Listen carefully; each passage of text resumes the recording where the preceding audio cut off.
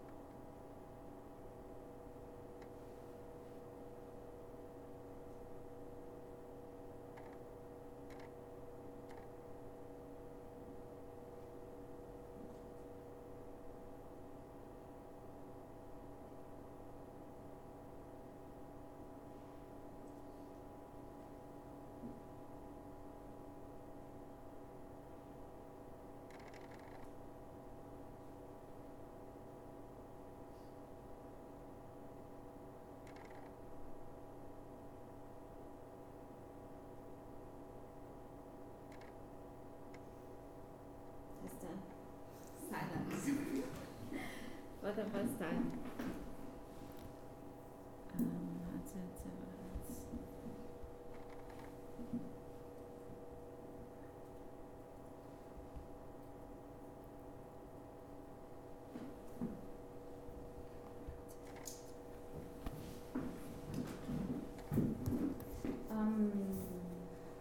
Law and gender-based violence in Myanmar that we face currently. And when you look at this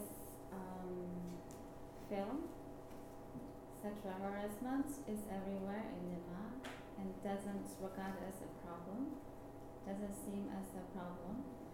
And this is a time for us to say stop and break the silence. So, in Myanmar,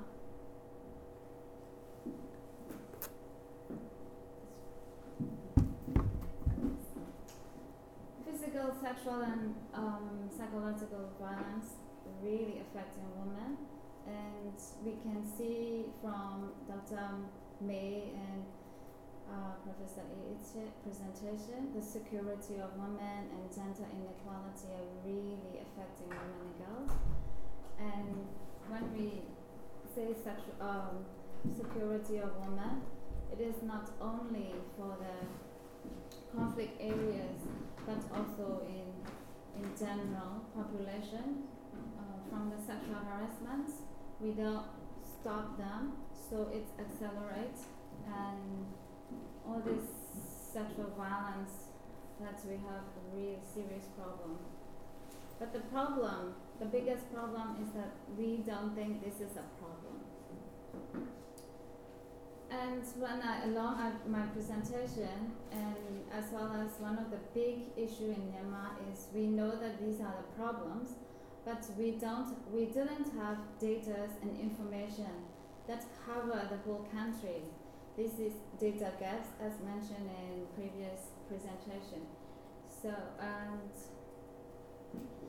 when it comes to violence against women, the words violence, before we don't have the words violence against women in Myanmar, but very recently about 3-4 years ago, we started to raise awareness from civil society groups and UN and governments. Now the population, the people in Myanmar started to aware about violence and violence against women and children. But still, although there is awareness about violence against women, but we don't have understanding about marital rape is a crime or guilty or violence because of the culture and social norms that we think our woman or wife is this is a duty for our husband. So this is some data, national level data from One Health survey that shows that 11% of girls 15 and above have physical sexual violence in last by intimate partners, and 21% from intimate but their husband. And when you look at this, very related to why education is very important for women from previous presenters, that women with no education 6 times more likely to experience violence, even during the pregnancy.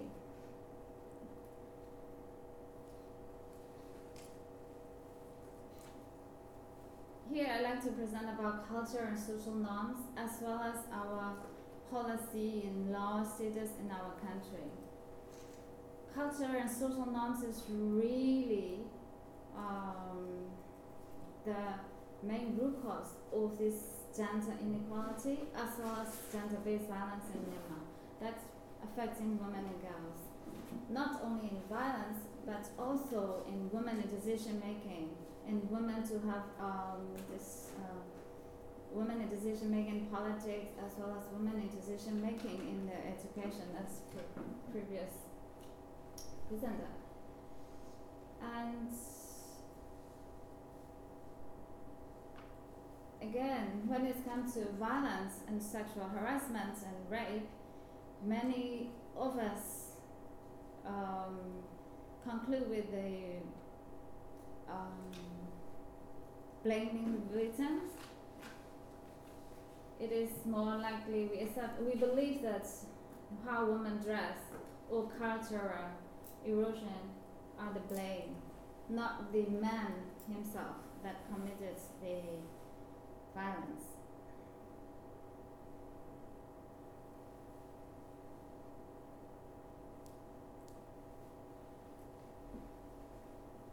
So the root cause, especially now in our the organization as well as other organizations like UNFPA and other local women organizations, have started to talk about sexuality. And because in our society, regardless of whether we are in urban or rural, or we are Ching or Karen, whether we are educated or we are, regardless of our socio-economic background, we think that our body is dirty because our menstrual blood is dirty, rotten, and unworthy to touch. Or so all these misleading norms lead women to a submissive inferiority, also submissive to men and husband. So all daily practices like men clothes needs to be hung higher, and women longi or bottom clothes needs to be hung low, and cannot wash together, and cannot bring it together and in the same pile. And as well as when you iron, you have to iron men clothes first. All these daily practices, and every seconds, every minute, the message is given to everybody in the household, individual household, that women are low. Actually, women are more than beyond low. So this thing about home women and men are superiority practices in our culture and society, and that puts in our religion, whether we are Christian or Buddhist or whatever religion we are. We believe, we put it in a religion so that we bow down and no question till now. And we realize that, we really, really strongly believe that this is one of the big root cause of gender inequality and culture and social norms that we are practicing now is because there is no simple sex education in Myanmar, not even simple information about sexuality information. We are not talking about comprehensive sexuality, but even basic about sex education is not there, not in our individual home, not in the schools, not in the universities. So this is culture and social cultural practices. Now when we look at law and policy, it is when we look at existing laws, they are not protecting women. For example, there is no such word about domestic violence in the current law. The concept about domestic violence and understanding is now coming up in our discussion and in our people, in our country, but we don't have it in the existing laws. However, there are many progresses that we made, and now civil society groups, UN and governments are in the process of drafting the law, that protection and prevention of violence against women law since 2014. Now it is coming up to very final stage. That is, we assume that is coming to Parliament in this session or next coming session. But still,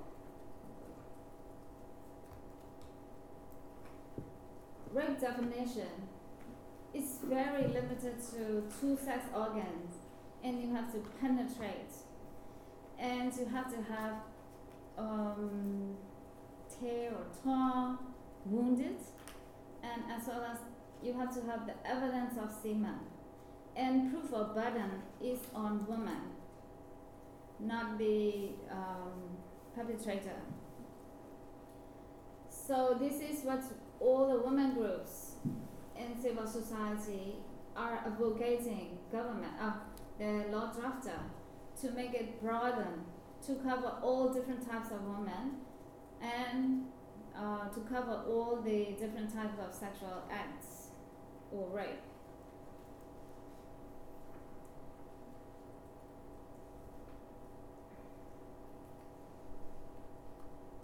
As we mentioned earlier, the other presenters, we have a National Strategic Plan for Advancement of Women for 10 years since 2013, and also governments and parliaments started to involve actively in this CEDAW, reporting as well as implementing.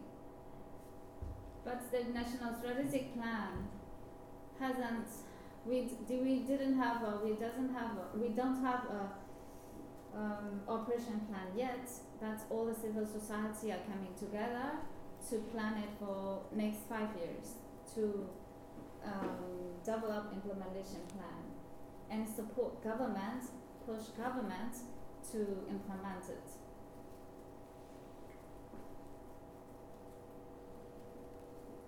But as we mentioned here, there is concern on or a gap or needs for technical and financial support for those implementing ministries. We think this is very important, that not only the law but also review and develop and reformat or address social cultural norms it's very important to address violence against women, as well as women to be in the policy making levels in different sectors.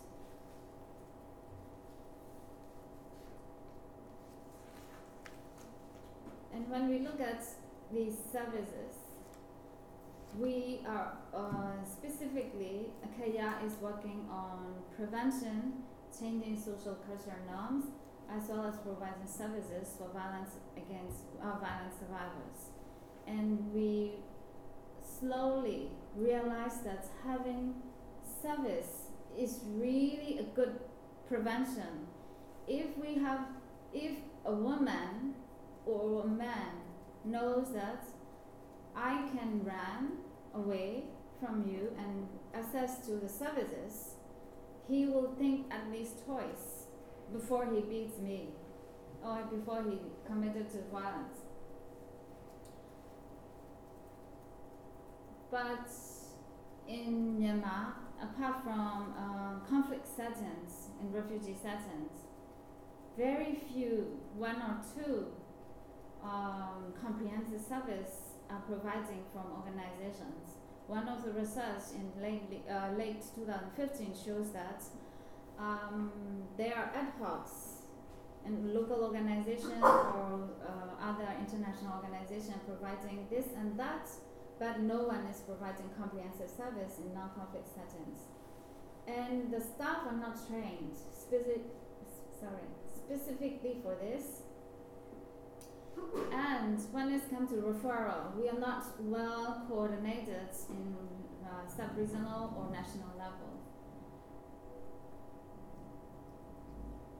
But we have customary laws that are really discriminate women, and when it comes to violence against women, we really dealing with this traditional mechanism. Sometimes with one chicken, if I got raped by a man, we will go to the village leaders and religious leaders and then negotiate, and finally one chicken can be a penalty for these rape cases, and this is common in remote areas. And accessing to the violence services for violence survivors are really low, and we need to have data collection systems, and referral system needs to be fully developed. So this is policy recommendation from our civil society group, not only from us, but also from locals and INGOs and UN, that we come up with. The government and development, including us, should ensure the policies, legislation, the draft law is comply with CEDAW. But the law drafter are really concerned, worried about. What they are worried is two things. One is they don't realize the current situation that much, and as well as when you have a law, you have to have the facility and capacity to implement it. If you cannot implement, if you don't have the capacity to implement it, you cannot draft this law with the standards. So this is very opposite from what we propose and what we advocate for. In the marital rape, even in this draft bill, marital rape, the word marital rape is not in our concept, not in our dialogue, not in our conversation. So, in the draft law, what do they say is, this is wife's, spouse responsibility. So, okay, if you want marital rape in this law, okay, we can put it, but the penalty is 2 to 5 years. But in our real experience, what we are seeing is a wife is raped or sexually violent, She already suffered from psychological violence, physical violence, and many times of this sexual violence. So we have to look at the power, consider power when you think about law and penalties. If it is 2 to 5 years, no woman, no wife will be access to justice.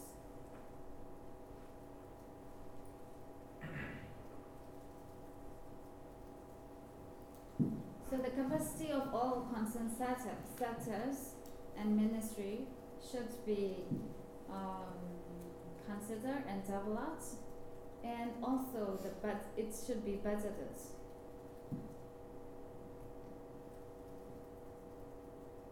And really, now the law drafter, the decision makers are said, where is the evidence? Show us evidence. But we were not allowed for so long. We were not allowed to do research. We didn't get permission to do research. Local organization never can be done research. But our Women League of Burma, for example, they are outside of Myanmar and they have supported us a lot for us to be able to, in this situation, they can do the research, they can raise their voices by the time we were not able to even raise one single voice. So we need to we need to have data and reporting system, awareness and capacity building, and not only in police, but not only in lawyers, but also in all different sectors and in all different levels. And this is, we intentionally this to international donors. What we face is not only this law decision makers are difficult to reflect the situation, but also international donors doesn't want to commit it to fund this services program, because as we all know that providing services is the cost, especially the overhead cost, is much more higher than awareness raising. For example, $300 or pound can be conducted a workshop for 25-30 people, but 300 pounds is a very small amount for providing services. But without services or shelter, we cannot do prevention, or we cannot have dialogue about prevention. We cannot have law, or we cannot do prevention. So, and also addressing culture and social practices that we all wanted to put this aside, or the last priority. But this is very important for long-term sustainable equality for women in Myanmar. Oops, sorry. Thank you very much.